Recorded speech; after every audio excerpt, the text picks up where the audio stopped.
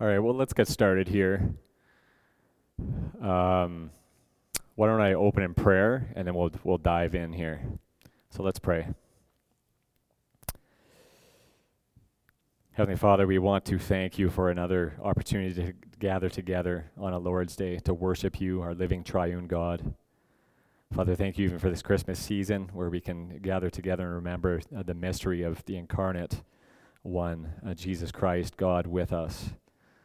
And Father, just pray that you would open our hearts and our minds to just marvel at this mystery of the Christ child, come to save his people from their sins. Father, help us even now as we just look a little bit more at David Brainerd in this Sunday school hour. Just pray, Lord, even as we look at some of the things I've been researching over the past year and a half, that this could be fruitful and edifying, even encouraging for us. Just help my voice, Lord, as I just continue to just getting over a cough. Just pray that you would help me now. And we pray these things in Jesus' name. Amen. All right, so for those of you who were here 2 Sundays ago, I got a chance to sort of open up a little bit. I basically got 2 Sunday schools to share a little bit about my Master of Theology research project on David Brainerd. So who was here 2 Sundays ago? Some of you folks. What I'm going to do, this is going to be the final Sunday on this topic. Basically what it is I'm just had opportunity to share a little bit about what my research project was, what my research aims were, and I'm going to sort of give a little bit of a conclusion of sort of where I landed on this research project. So for those of you who were not here 2 Sundays ago for the first Sunday school, I'm just going to do a little bit of a review here, and then we'll sort of get going. And you will have to forgive me if I have a coughing fit, which I'm praying I won't. So you can see on the handout there, review first session / research aim. So David Brainerd, a missionary to the natives west of the New England colonies during the time of the Great Awakening, so picture 1740s.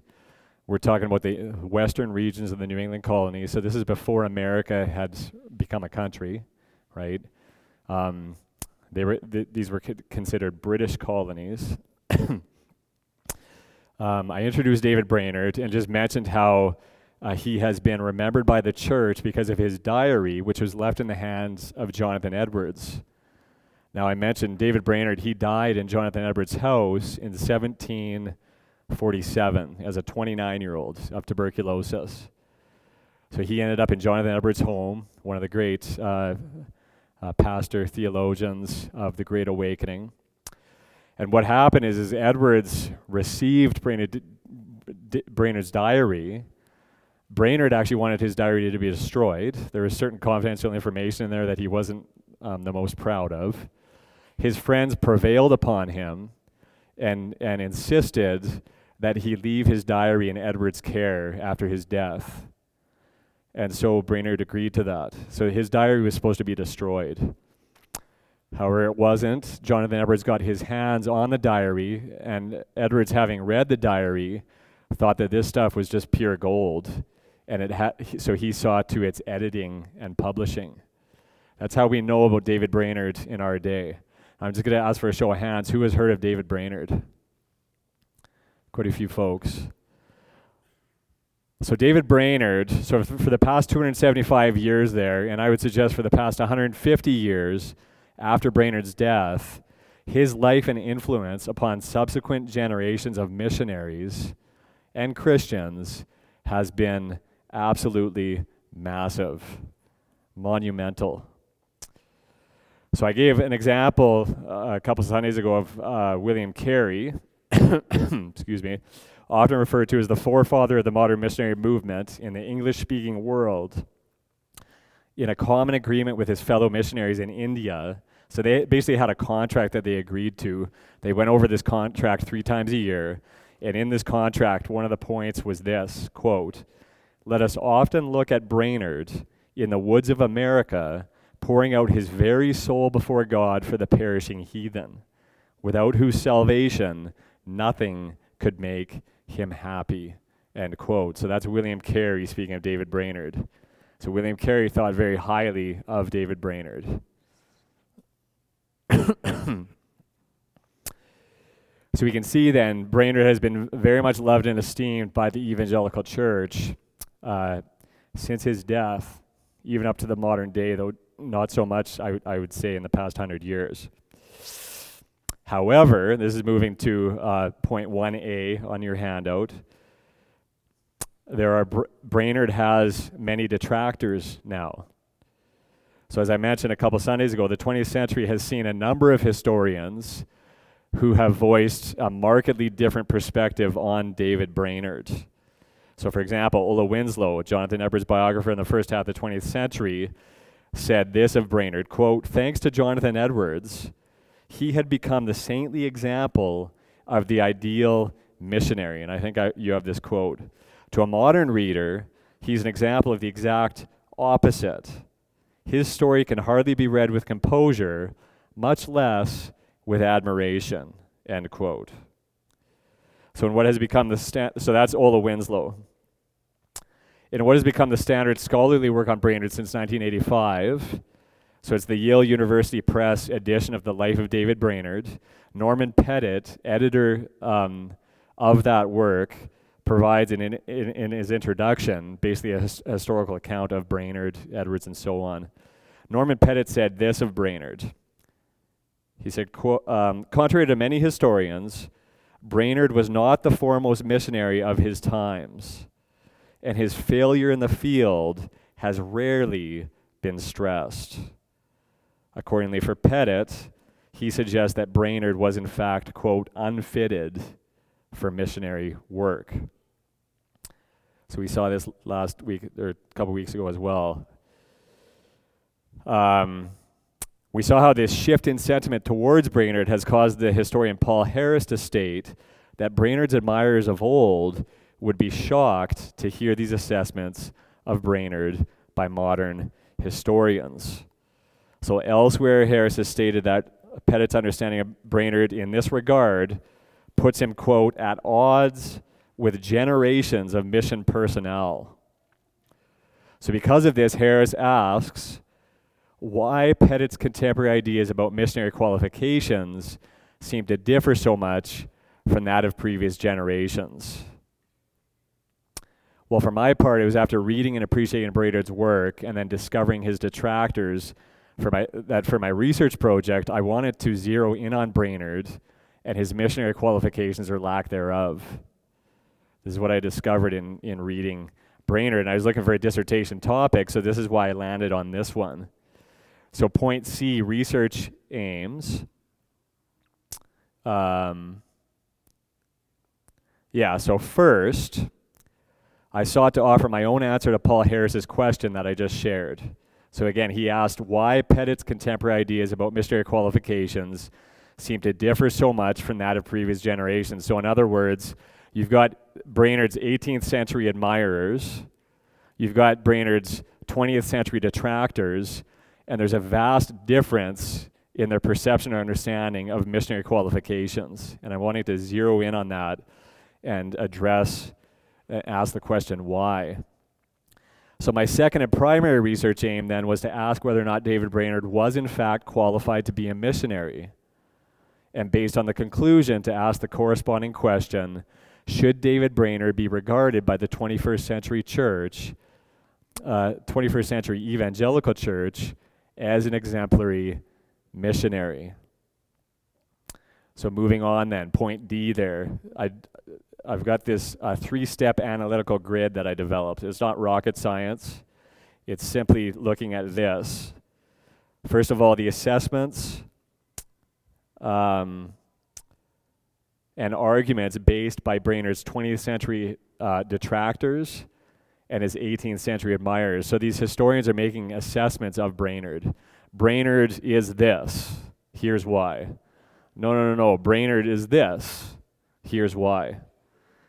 So basically looking at their assessments. Second point of this sort of analytical grid was based on the assessments made of Brainerd I sought to identify the criteria or standard that both his detractors and admirers were using as they're making their assessments of him. Third, what I did then is compare the criteria that seems to emerge that is informing their assessments of him. I compared that criteria against the scriptures. What do the Christian scriptures say about Christian missionary qualifications?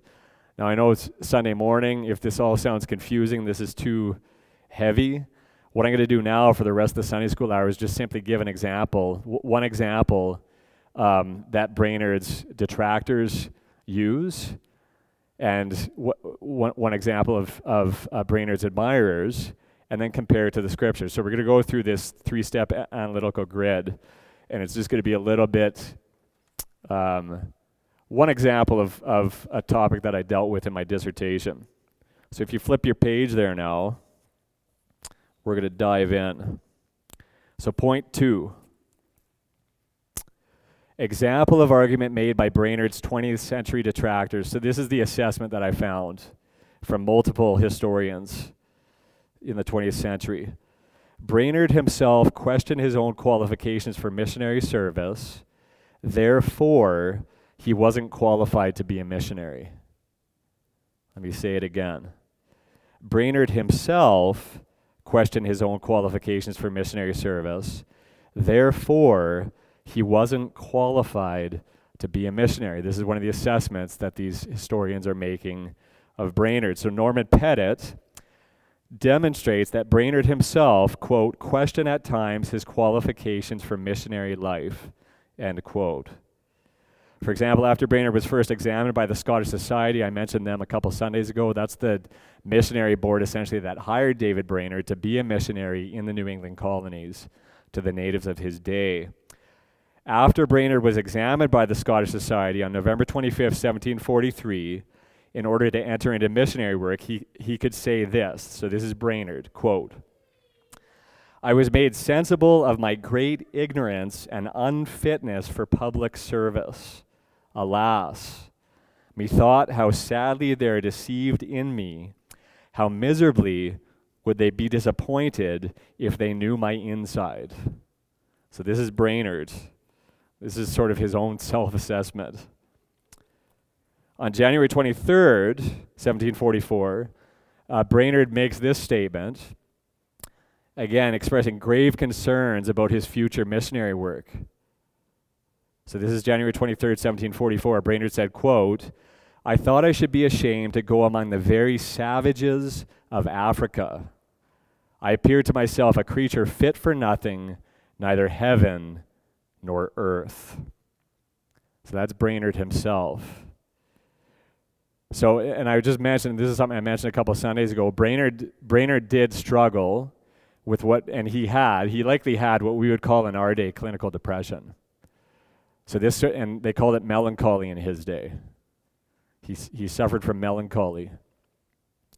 So this just adds to sort of the intrigue, I would suggest, of a character like Brainerd. There's all sorts of controversial things about him. So that quote then, he says, again, I thought I should be ashamed to go among the very savages of Africa. I appeared to myself a creature fit for nothing, neither heaven nor earth. So such heart-wrenching statements as these caused Norman Pettit, one of Brainerd's detractors, to claim that Brainerd, throughout his mission, was, quote, chiefly occupied with thoughts of his own pollution and defects in the eyes of infinite purity. In no other diary of the time do we have such striking evidence of a man so thoroughly divided against himself, end quote. And if anyone has ever read Brainerd's diary, you would know something of that. So moreover, because of Brainerd's ongoing mental and spiritual battles, Pettit claims that Brainerd, quote, disliked much of his work and was tempted to accept offers of a pastorate in a settled community, end quote.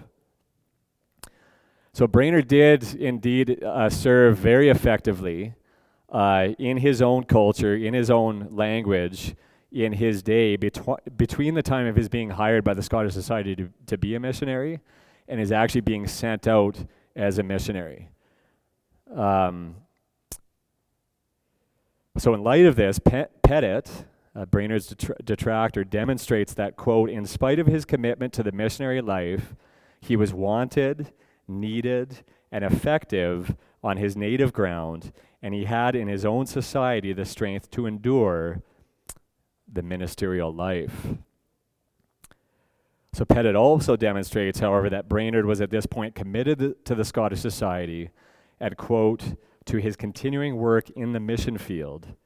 But this commitment, it should be said, by now had become a serious worry in his life, end quote. So even after Brainerd entered into missionary life and persevered in it until his death, or rather until his health no longer allowed him to continue, Pettit suggests that Brainerd yearned, quote, for a settled community, end quote. In conclusion, Norman Pettit suggests that Brainerd was a much better fit for a pastorate in his own society, his own culture, and he was, quote, never happy in his task, end quote. That's a very strong statement coming from Norman Pettit. He was never happy in his task as a missionary. So for Pettit then to draw this assessment to a conclusion, because Brainerd's work as a missionary seemed to exacerbate both his sickness and depression, and it fueled his questioning for his missionary qualifications, he perhaps should not have been out on the mission field in the first place. This is the assessment by Norman Pettit. So that's his assessment. Now, as a slight aside, I'm just going to give a little example of an area where I think Pettit was actually not overly fair towards Brainerd. So this is an example of how Brainerd actually eventually came to feel about his missionary work. So March 10th, 1744, after he'd been in the field for some time, Brainerd himself said this, quote, "My soul was sweetly resigned to God's disposal of me in every regard, and I saw there that nothing happened to me but was best for me." So that's Brainerd himself. And so when Pettit says that Brainerd was never happy in his task as a missionary, if any one of you is to pick up his diary and read it for yourself, you'd have to come to your own assessment. But I would suggest that Pettit at this point is being very unfair towards Brainerd. Brainerd, to be sure, had many hard struggles, but he came to a place, as I just quoted, of being sweetly resigned to God's disposal of him. All right, so that's point A. An example of our argument made by Brainerd's 20th century detractors. So what criteria does this, what criteria sort of rises to the surface based on this assessment? Well, this is the way I've put it. According to Pettit, he would say a missionary candidate must have no doubts as to being qualified for the task. You see that there? A missionary candidate must have no doubts as to being qualified for the task. So let's move on to point 3 now. Example of argument made by Brainerd's 18th century admirers. So this is their assessment of Brainerd. Notice the contrast. Brainerd rightly understood he wasn't sufficient for the task. Brainerd rightly understood he wasn't sufficient for the task. So if Norman Pettit thought Brainerd's feelings of insufficiency for the task of missionary work a disqualifying factor, one of the things I'm going to demonstrate now is that Brainerd's 18th century admirers thought this rather to be a qualifying factor for him. So in Jonathan Edwards' appendix, again, Jonathan Edwards edited and saw to the publishing of the life of David Brainerd. So he includes an appendix in the back of his work with observations about Brainerd. So he says this, his 5th point of observation in the appendix to the life of David Brainerd. This is Edwards' quote. "Is there not much in the preceding memoirs of Mr. Brainerd to teach and excite to duty us who are called to the work of the ministry, and all that are candidates for that great work? How sensible was he of his own insufficiency for this work, and how great was his dependence on God's sufficiency. How solicitous that he might be fitted for it. I think you have that quote on your handout. So for Edwards, Brainerd's feelings of insufficiency for the task were good and necessary because they caused Brainerd to rely on God's sufficiency. This reality was spoken of as well by Ebenezer Pemberton. So I mentioned him a couple Sundays ago as well. Ebenezer Pemberton, he was the president of the New York board of the Scottish Society. So again, Brainerd was hired by the Scottish Society for the propagation of Christian knowledge. Okay, well, why aren't they doing work in Scotland? Well, again, you got to remember British colonies, right? The Scottish Society was doing work in the New England colonies. Ebenezer Pemberton was the president of the New York board of the Scottish Society. So Ebenezer Pemberton was one of the main guys that hired Brainerd. Ebenezer Pemberton also preached David Brainerd's ordination sermon when he first became a missionary. And Pemberton said this of Brainerd in his ordination sermon. This is a direct application to Brainerd. He said, quote, "Methinks I hear you crying out, 'Who is sufficient for these things?' And if indeed you had no strength to depend on but your own, you might justly sink down in despair. But it is at the command of Christ, the great head of the church, that you go forth, who by a train of surprising providences has been preparing your way for this important embassy. And therefore you may be assured that he will support you in a faithful discharge of your duty." End quote. So as we can see then, both Pemberton and Edwards seem to have a rather realistic understanding of Brainerd's insufficiencies and weaknesses. They were very aware that he was insufficient for the task. And they were even aware of his own felt insufficiencies, even though Brainerd, it seems, didn't want really to make those known. So, however, as you can see, rather than this being a disqualifying factor for Brainerd's admirers, this is one of their qualifying factors. This is one of the assessments they're making of Brainerd. This is why they admire him. So in their mind, Jonathan Edwards, Ebenezer Pemberton, there's other examples, like William Carey, they understood it to be the proper posture of a missionary to have a deep felt insufficiency for the task. For it's this posture that causes one to rely on God's sufficiency. You can see that there. It's pretty straightforward. So one example of this dynamic can be seen in Brainerd. There's many examples throughout his diary, if you read it. There's a telling post from his diary on January 1st, 1746, reflecting upon his past year of missionary work. So January 1st, New Year's Day, the post begins, quote, this is Brainerd, "I am this day beginning a new year, and God has carried me through numerous trials and labors in the past. Oh, that I might live nearer to God this year than I did the last. The business I have been called to and enabled to go through, I know has been as great as nature could bear up under. And what would have sunk and overcome me quite without special support."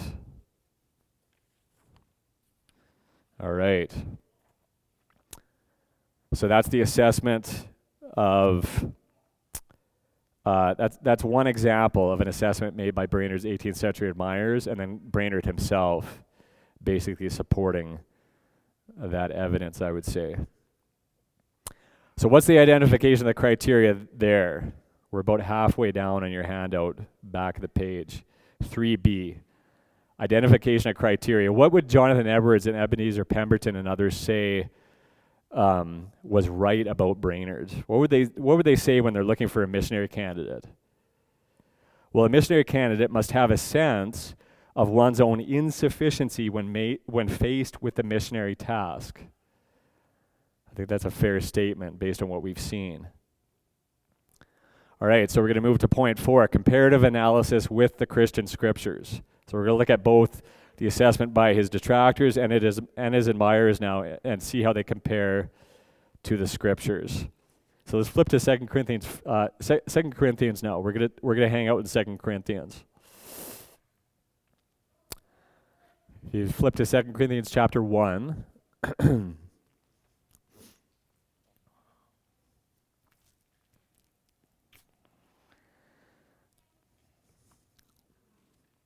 So 2 Corinthians chapter 1, Paul is recounting his missionary travels here. You got to remember, the Apostle Paul himself was a missionary.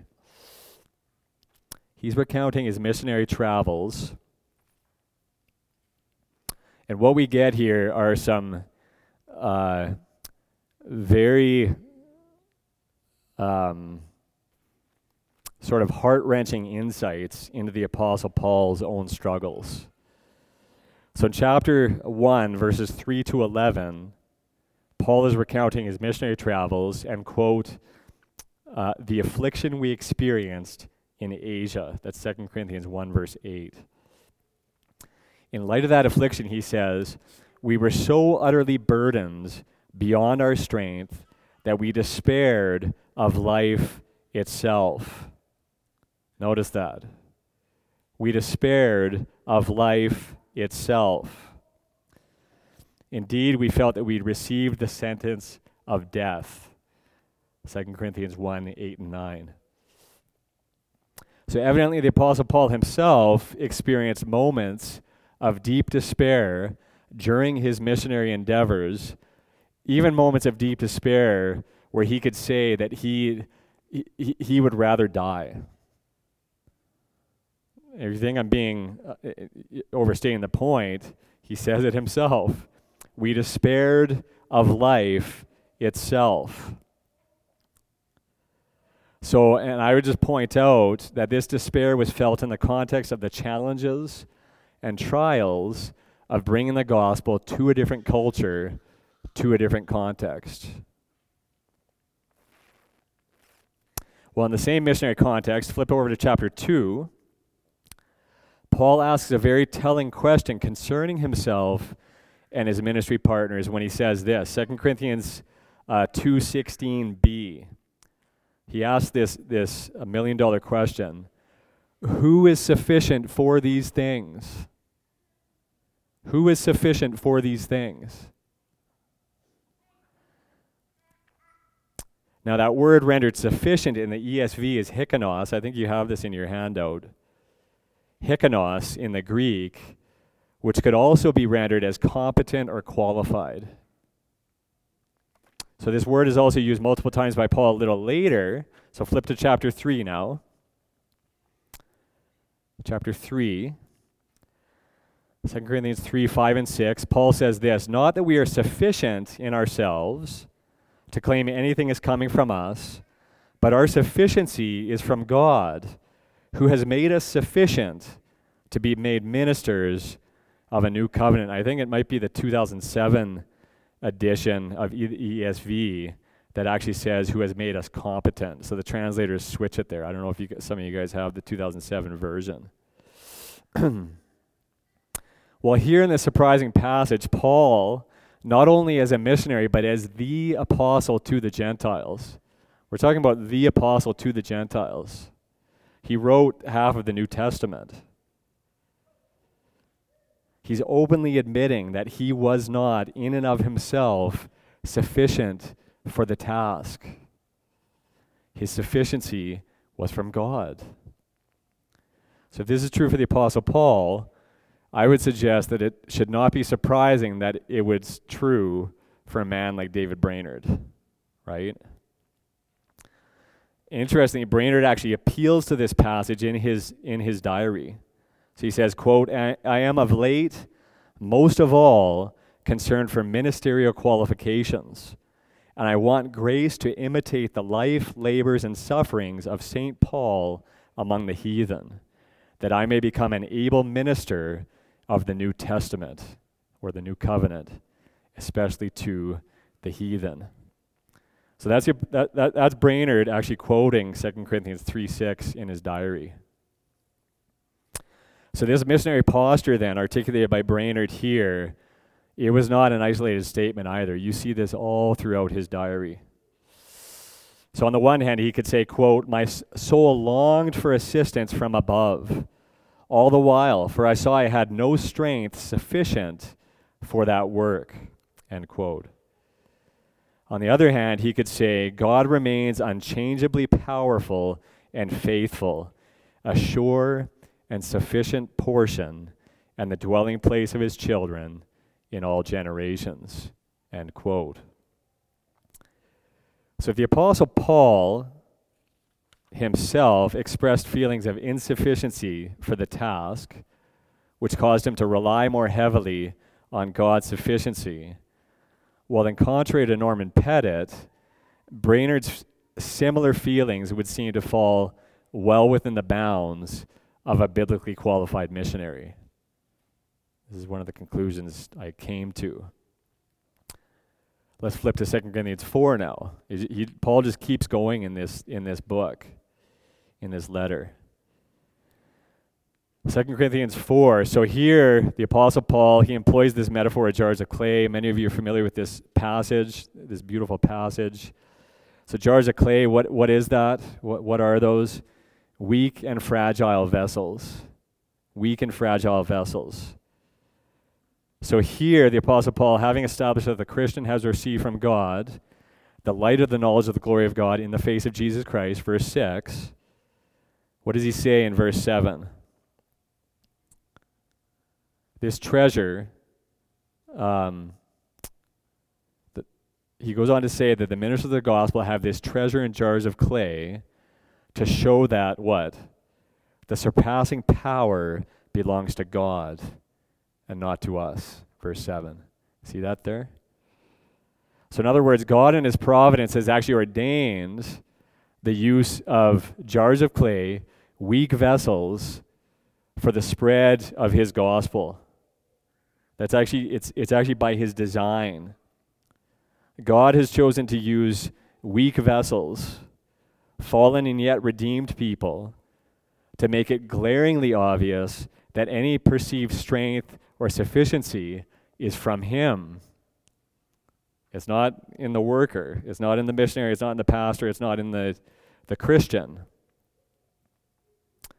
This reality is made yet more clear as you go on in 2 Corinthians 4 there.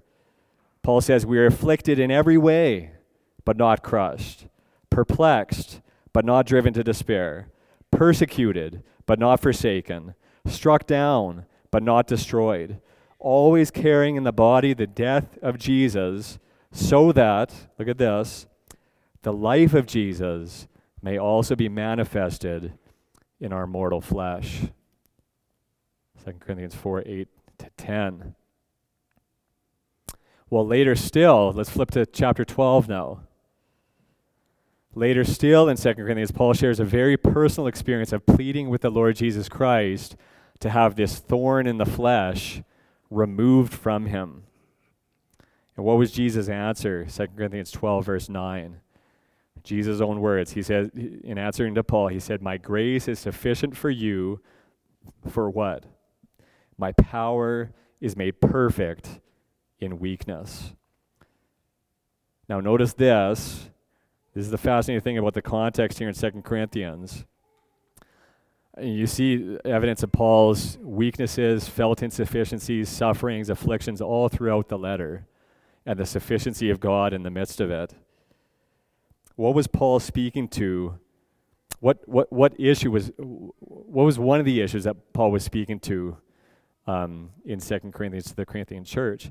Well, the Corinthians were being influenced by the so-called super apostles to doubt the authenticity of Paul's apostleship. Why?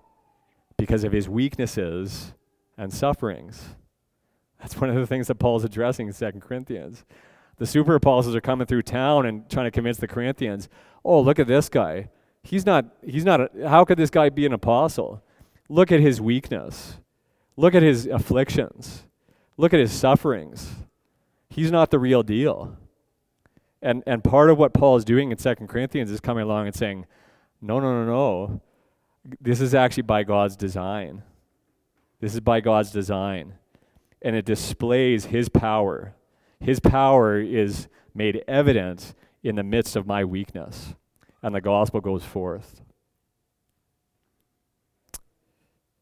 Well, to close then, this criterion of Brainerd's 18th century admirers that a missionary candidate ought to have a sense of one's own insufficiency when faced with the missionary task seems to be strongly supported and endorsed by the Christian scriptures.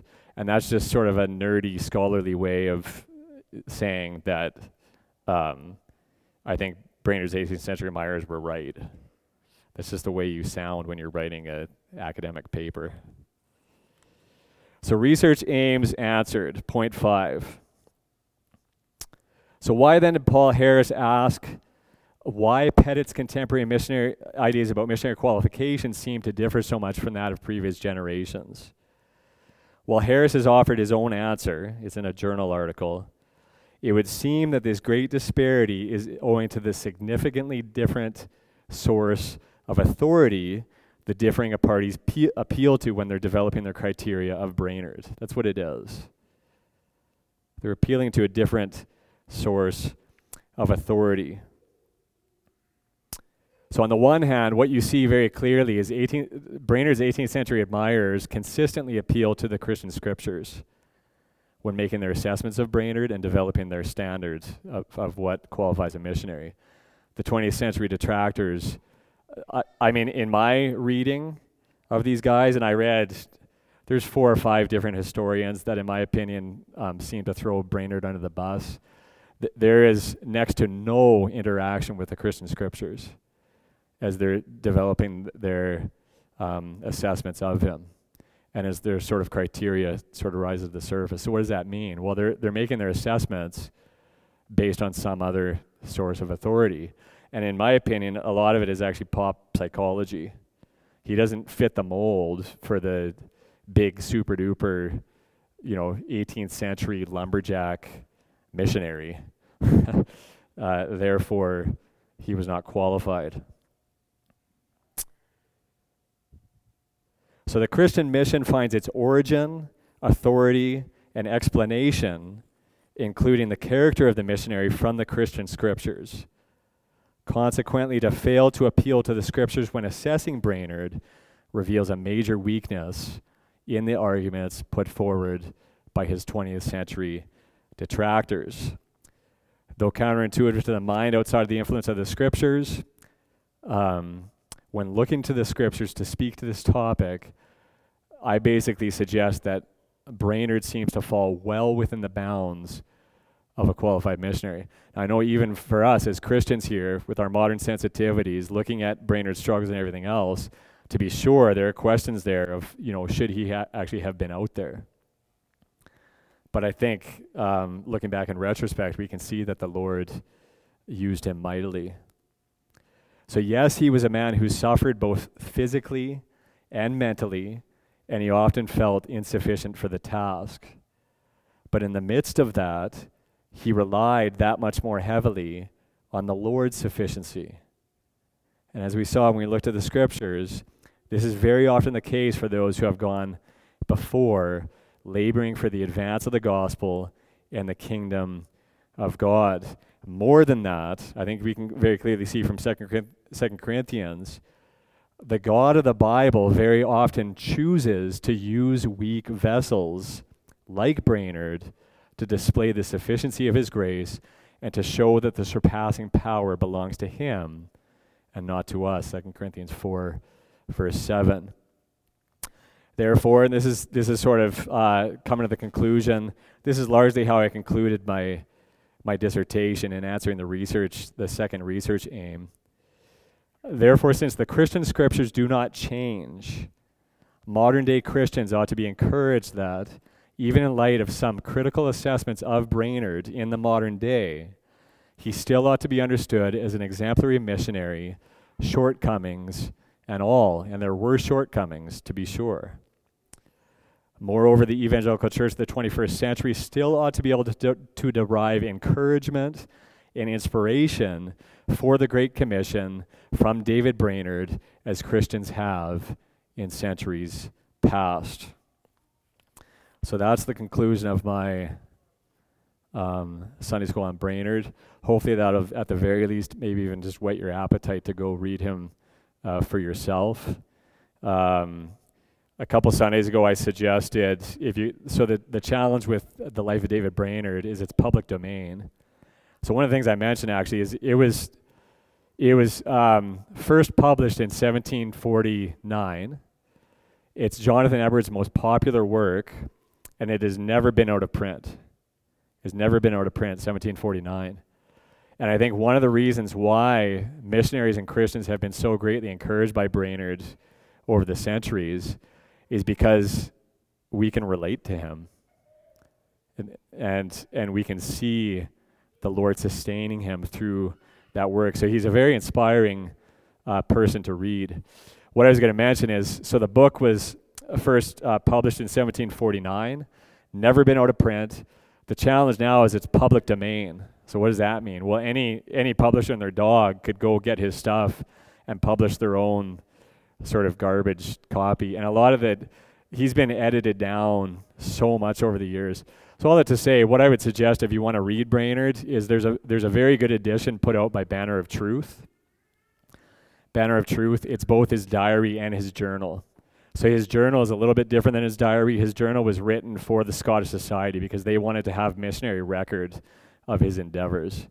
So the Banner of Truth edition would be a really good edition, a really good copy to get your hands on if you're interested in reading Brainerd. So we've got maybe 10 minutes or so. I could take some questions if people have questions. Alan? Yep. Yeah, so what were Brainerd's shortcomings? So, I mean, actually one of the things I was going to mention too, if anyone really feels like plodding through an academic paper, what I was going to do is just post my dissertation on CCB. So people could, if you're a reader, you're interested in this stuff, you could dig into it and check it out. And I go into more detail about Brainerd's weaknesses to a degree there, or his shortcomings. The other critical assessments of Brainerd that some of his detractors make are he was sick and depressed, and his motivation was wrong. His motivation for being out there was wrong. And the fascinating thing about that is you get the whole spectrum of opinion. So there's 3 different historians that I deal with that all say that Brainerd's motivations for being a missionary were wrong. However, there's no consensus in their reason for why his motivations were wrong. All that to say, as far as his shortcomings go, I mean, one of them would be, so a couple of weeks ago when I did my first Sunday school, he just as the Great Awakening was picking up steam, he eventually sided with the new lights, right? So you had the old lights who were against what was happening in the Great Awakening. They thought it wasn't an authentic work of God. You had the new lights, right, who were very supportive of the awakening. And then within the new light camp, you had the separatists and the moderates, right? So the moderates would be a guy like Jonathan Edwards, who was he was convinced that the awakening was a work of God. There were many hundreds, even thousands of people being converted and saved.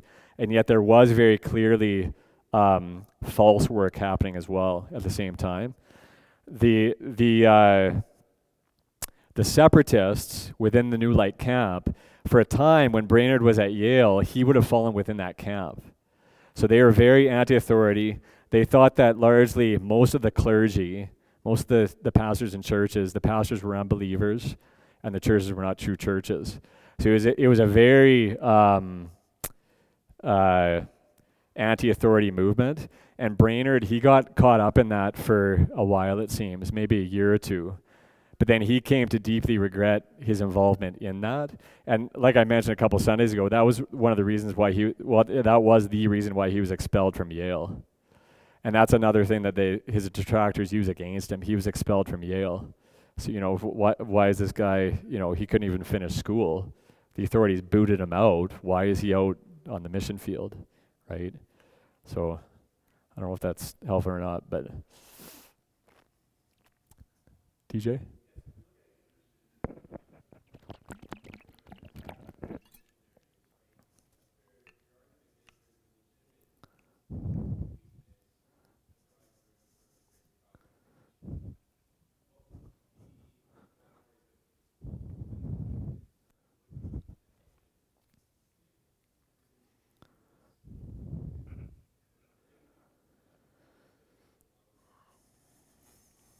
So an example of a disqualifying weakness. I mean, I think one of the things that you see in reading Brainerd, and one of the things that he really, one of the reasons he was so hard on himself, and as a man who battled depression, he was too hard on himself. I think if you read his diary, he abhorred the pride that he saw in his heart. So, but what that did then is it caused him to humble himself before God, and ask the Lord to make him a humble man. So I would suggest that a weakness would be pride, right? Like for a person to be entering into ministry, missionary work, whatever it is, pride is going to be a major issue. And the Lord has He has His ways of cutting us down, right? He'll do that. But if you're a proud man, you're not going to be able to work well with others. And you know, if you don't crash and burn, you're just going to be bouncing around and not really doing much meaningful work. I mean, I know that maybe doesn't sound like a weakness, but I think through a Christian lens, it is. And then humility, obviously, is going to be a key strength. I don't know if that's a helpful answer.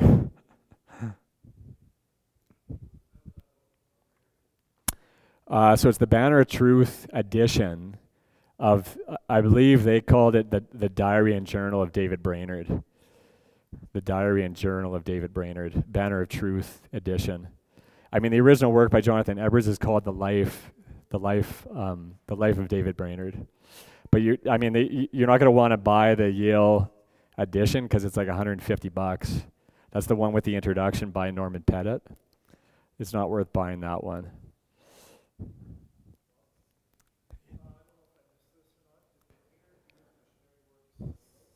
Yes, he did.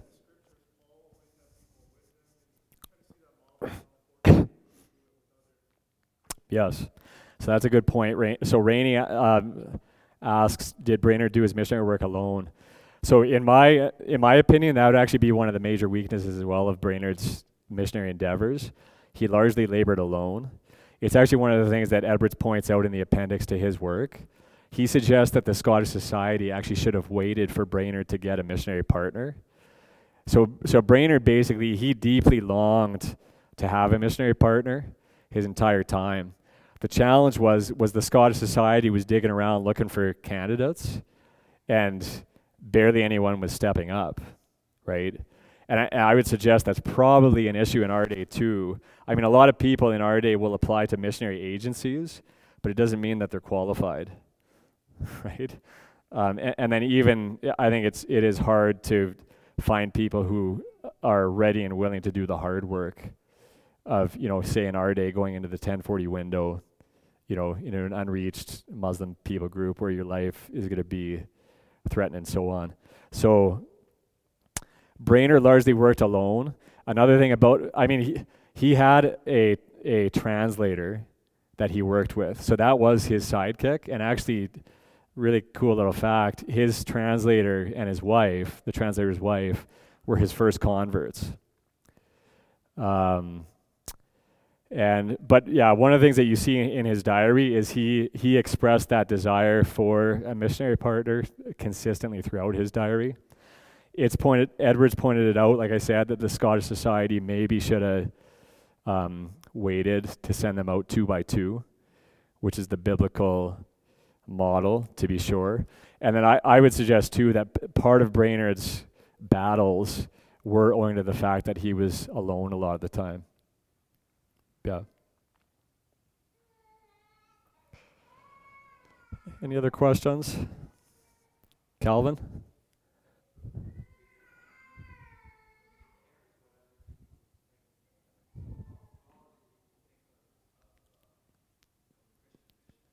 Right. Yes.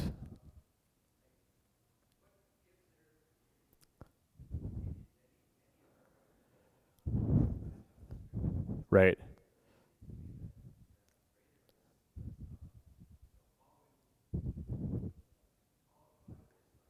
Yep.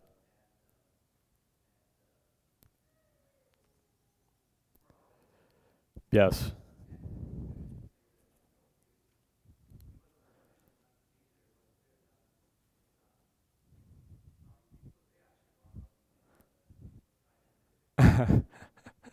'That's a good point.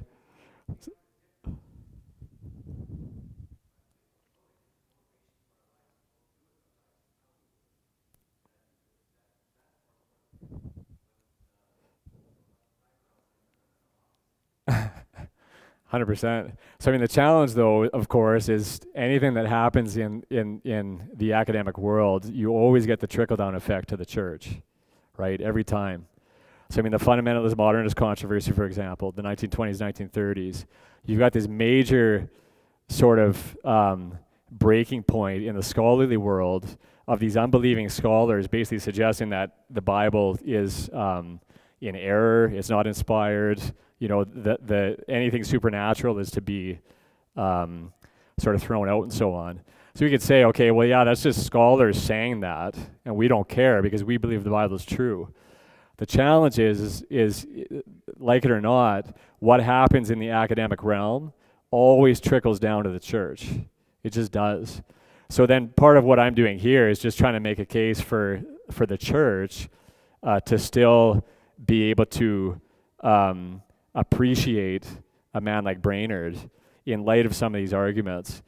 So, because what you're going to see now is, like, when you look at different journal articles and so on of Brainerd, and then, I mean, I have no doubt, I mean, I don't know to be sure, but I'm sure that there would even be some popular works who are even casting some of these shadows on Brainerd now too, because that's what you get, right? You get the trickle-down effect. So this is just sort of part of it's almost an apologetic, in a sense, to look at this man biblically. Yeah. Maybe one more, DJ?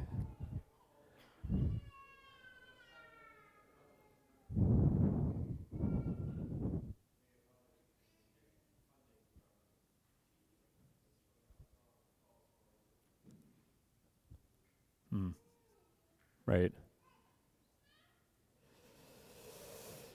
All right, well, but we can close now. We got about 20 minutes before the service. Why don't I pray, and then we can have a bit of a break here.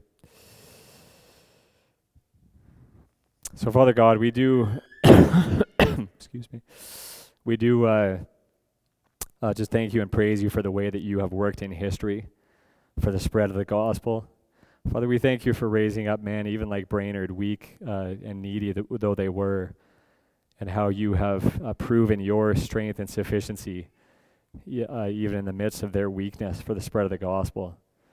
Father, we pray that you'd even raise up many more David Brainerds in our day for the spread of the gospel. Father, we know that you don't need us. You will see to your Son being honored and receiving the reward for his suffering. And yet, Father, we get to be part of this. We get to be part of being the church, of being gospel workers, of having the gospel on our lips and spreading the good news. So, Father, even during this Christmas season, we pray that you would grant us opportunities and that you grant us the courage that we need to share Christ with others. We want to see Christ honored and magnified. Even in the hard places, Lord, we pray that you'd raise up missionaries, strengthen the church in Canada, so that we could even once again be a sending church that is sending qualified people to spread the good news. So be with us now. Prepare our hearts and our minds for the main service. And we pray these things in Jesus' name. Amen.